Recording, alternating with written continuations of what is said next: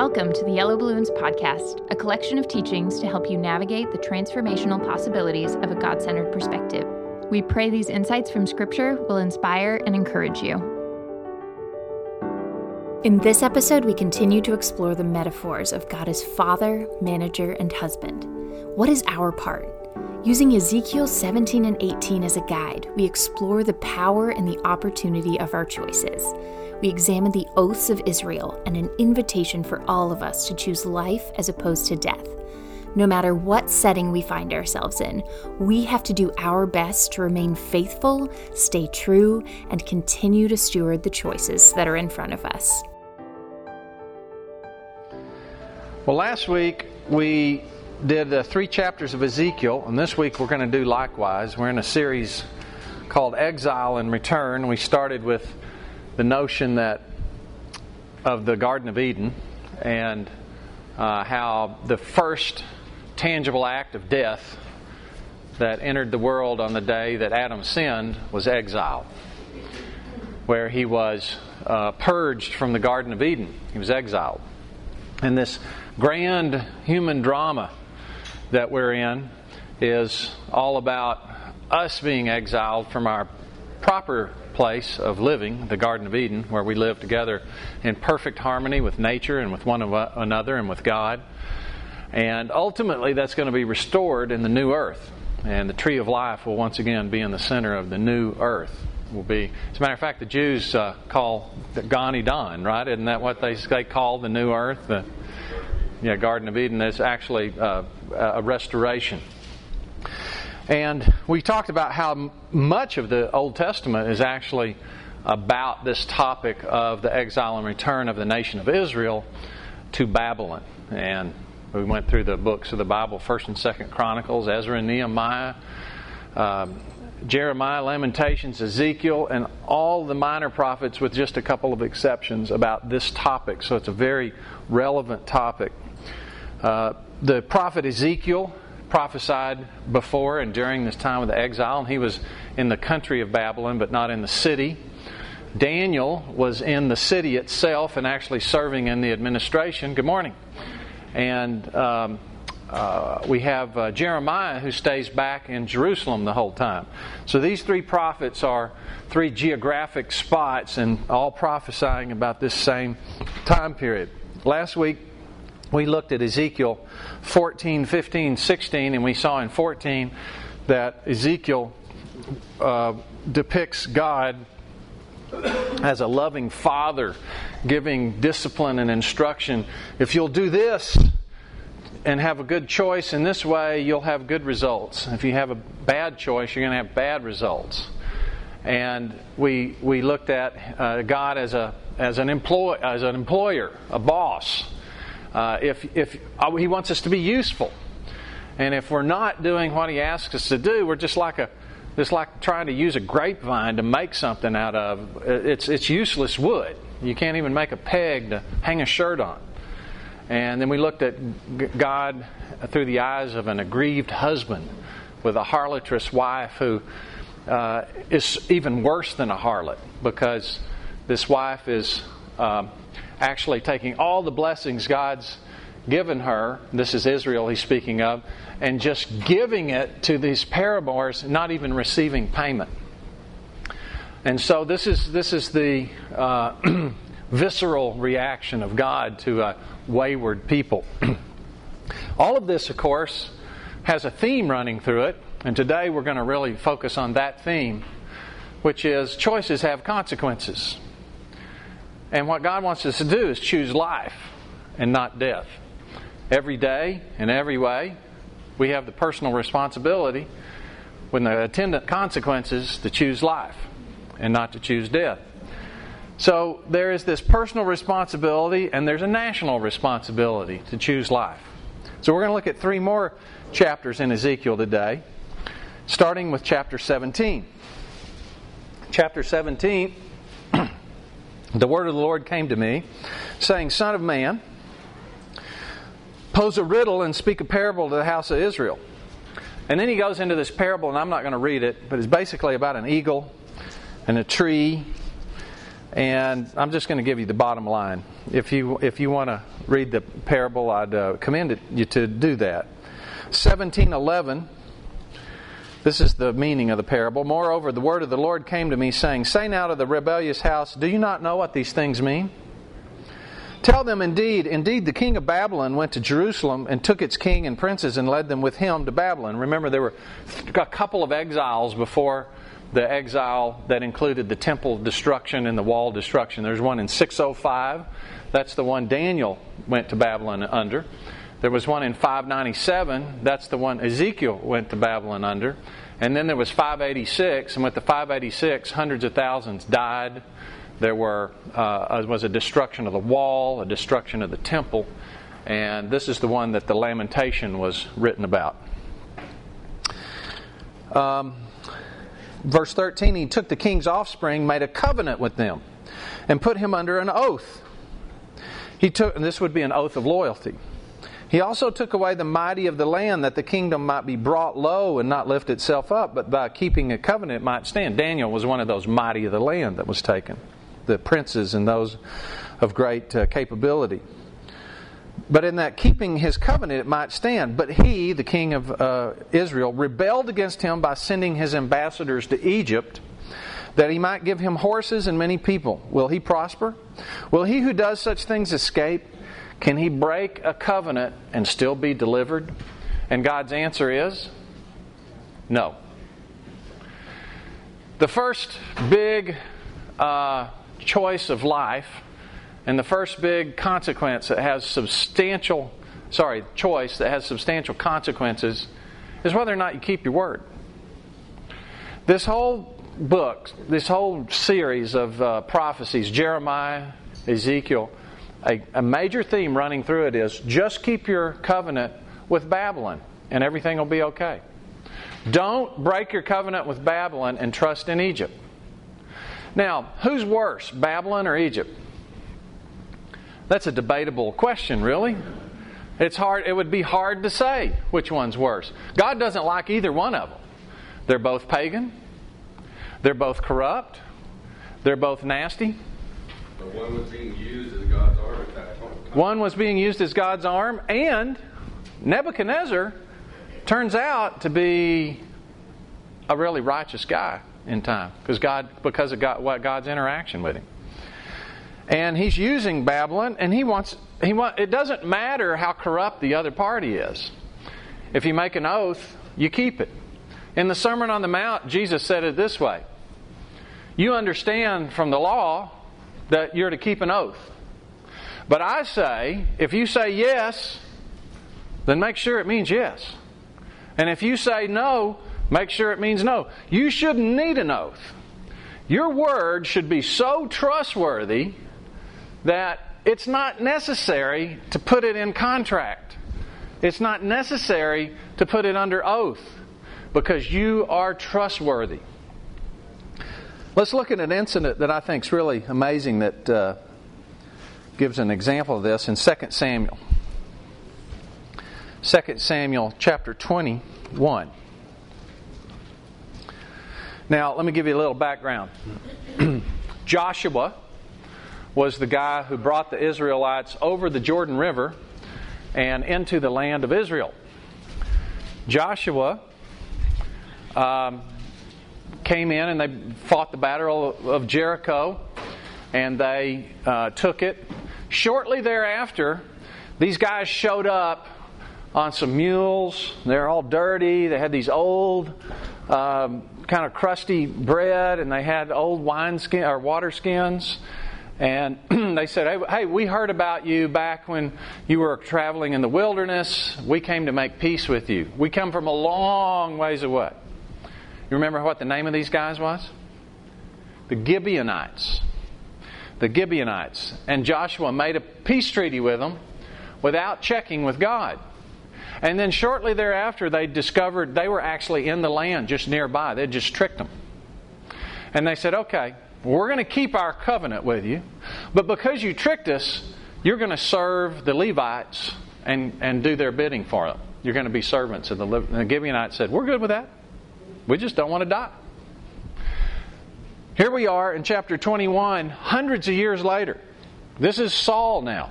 Joshua, all the judges, Samuel anoints Saul. Saul is displaced by David. Hundreds of years later, here we are in chapter 21. Now there was a famine in the days of David for 3 years, and year after year, and David inquired of the Lord, how come we have a famine? What's the problem? And the Lord answered, it's because of Saul and his bloodthirsty house, because he killed the Gibeonites. So the king called the Gibeonites and spoke to them and said, hey, the Gibeonites were not of the children of Israel, but the remnant of the Amorites. The children of Israel had sworn protection to them, but Saul had sought to kill them in his zeal for the children of Israel and Judah. And he said to the Gibeonites, what shall I do for you, and what shall I make atonement that you may bless the inheritance of the Lord? Hundreds of years later, and God says, look, you didn't keep your promise, this national promise.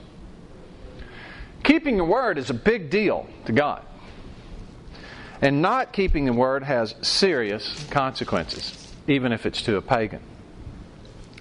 One of the things about our culture and the direction it's going that distresses me the most is watching the number of times on TV commercials, the few times that I don't find the mute button in time, and the number of times that lying is glamorized. Buy this electronic gadget, and it will enable you to lie to your wife and get away with it. That sort of thing. It's just kind of embedded. This is choosing death. And there's serious consequences to choosing death. Both personally, as in Sermon on the Mount, and nationally, as with the nation of Israel, and here with the nation of Israel. God executed this third invasion where the entire wall and the temple was torn down, and a big part of the reason was they didn't keep their word. Choose life. Chapter 17, keep your word. Chapter 18, everyone's responsible for their own actions. This personal responsibility, now we're going to focus in on personal responsibility. This personal responsibility in Ezekiel 18 is for you. Now I know our tendency is to take our personal responsibility and transport it onto other people. I couldn't help myself. I was raised this way. This person forced me to do it. I only did it because they did it. Okay? But that doesn't work. Each one of us is responsible for our own decisions. Let's read chapter 18. The word of the Lord came to me again, saying, what do you mean when you use this proverb concerning the land of Israel, saying, the father have eaten sour grapes, and the children's teeth are set on edge? In other words, I take a big lemon and take a big bite of it, and my son Lee goes, that's really sour. See, you see the problem? My actions are causing consequences for my children. That's the proverb. This is happening to us because of our parents. Now, if you go to Africa today, that's still a very common thought. They still practice ancestor worship there. And the thought that the ancestors are integrally involved in their lives is still prominent today. You remember when the disciples came to Jesus and asked about the blind man? Remember the question he asked? Yeah, what did the parents do to make this guy be blind?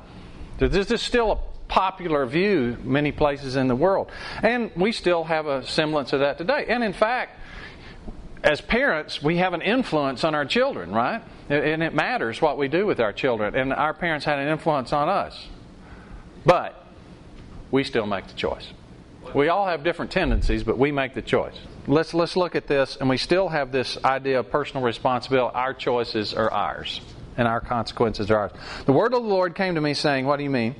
Verse 3, as I live, says the Lord God, you shall no longer use this proverb in Israel. Stop saying that. Behold, all souls are mine. The soul of the Father as well as the soul of the Son is mine. The soul who sins shall die.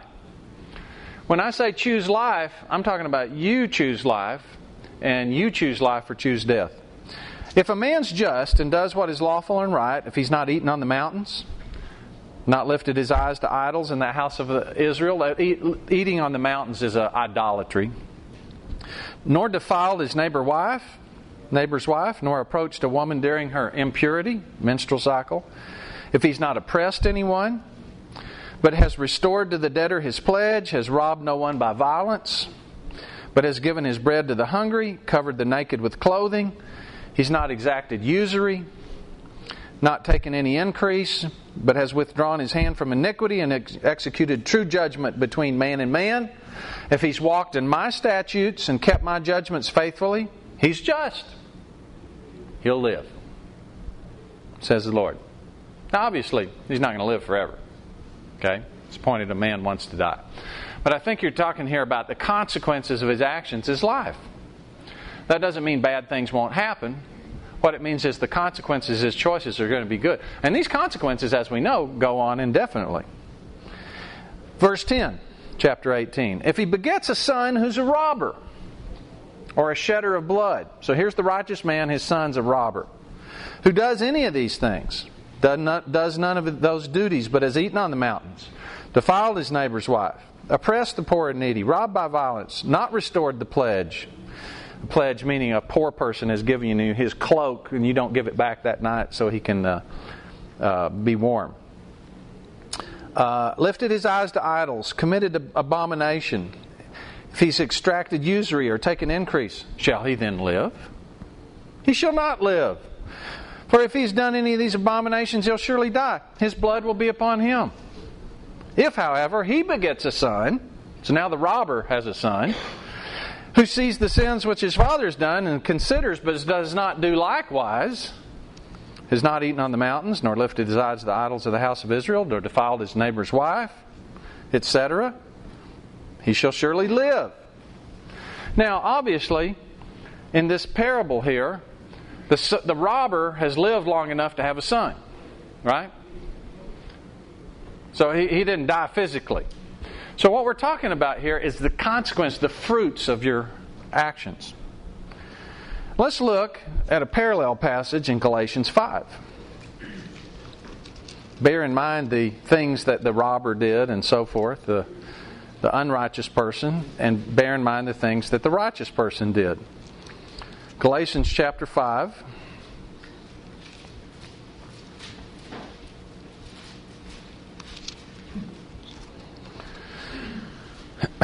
This is about the spirit and the flesh. The spirit lusts against the flesh, and the flesh lusts against the spirit. They have this passionate desire for the same thing, and it's our choice that we make. What are we going to choose? We're going to choose the spirit, or we're going to choose the flesh. And then he says, if you want to know which one you chose, here's how you can do it. Verse 19. The works of the flesh are evident. You can tell whether you're reaping death or life. Here's how you can tell. Adultery. Same thing as the robber, right? Fornication. Same thing as the robber. Uncleanness. Lewdness. Idolatry. You've seen this list before? There's a bunch of seats up here. Outbursts of wrath. That's the prequel to violence. Selfish ambitions, dissensions, heresies, envy, murders. There's the actual outgrowth of outbursts of wrath, drunkenness, revelries, and the like. Which I tell you beforehand, just as I told you in time past, those who practice such things will not inherit the kingdom of God. The kingdom of God we know from just a few passages over. If you look at Colossians chapter 3, just a few pages to the right.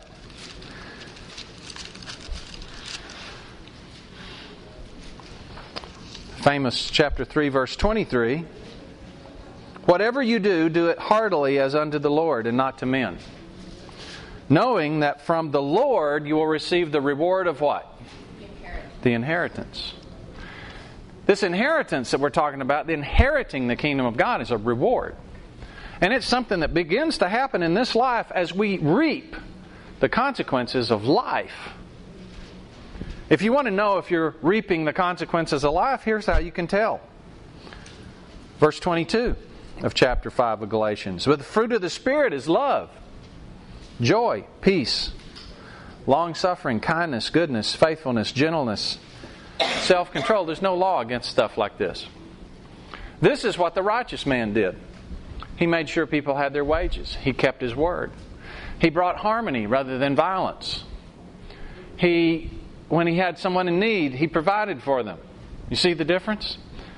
And in chapter 6, verse 7, we get the bottom line. And it's the same thing as we're talking about in Ezekiel 18. Do not be deceived. God is not mocked. Whatever a man sows, that he will also reap.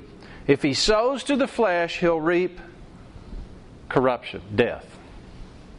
If he sows to the Spirit, will of the Spirit reap everlasting life. Which again, is not just a gift. When we believe on Jesus, we get the gift of everlasting life. Whether or not we experience it, and the extent to which we experience it, depends on the extent to which we walk in the Spirit versus walking in the flesh. So the robber lived long enough to have a son, physically. But the consequences of our actions in our daily life is life versus death. Now, have you spent much time with someone who was a substance abuser? Have you spent significant amount of time of someone who was prone to fits of rage? Have you spent significant amount of time to someone everything's about them? Have you spent a significant amount of time with someone who's violent? Have you spent a significant amount of time with someone who's constantly sowing the seeds of dissension? Is that a happy experience? It's not, is it? But these people that walk in the fruit of the Spirit, that are constantly sowing harmony, that are constantly sowing peace, that's who we love being around, right? Because when we walk in the Spirit, we're fulfilling the law. We're fulfilling it. It's coming to life. And we're bringing life to the sphere around us. Because actions have consequences.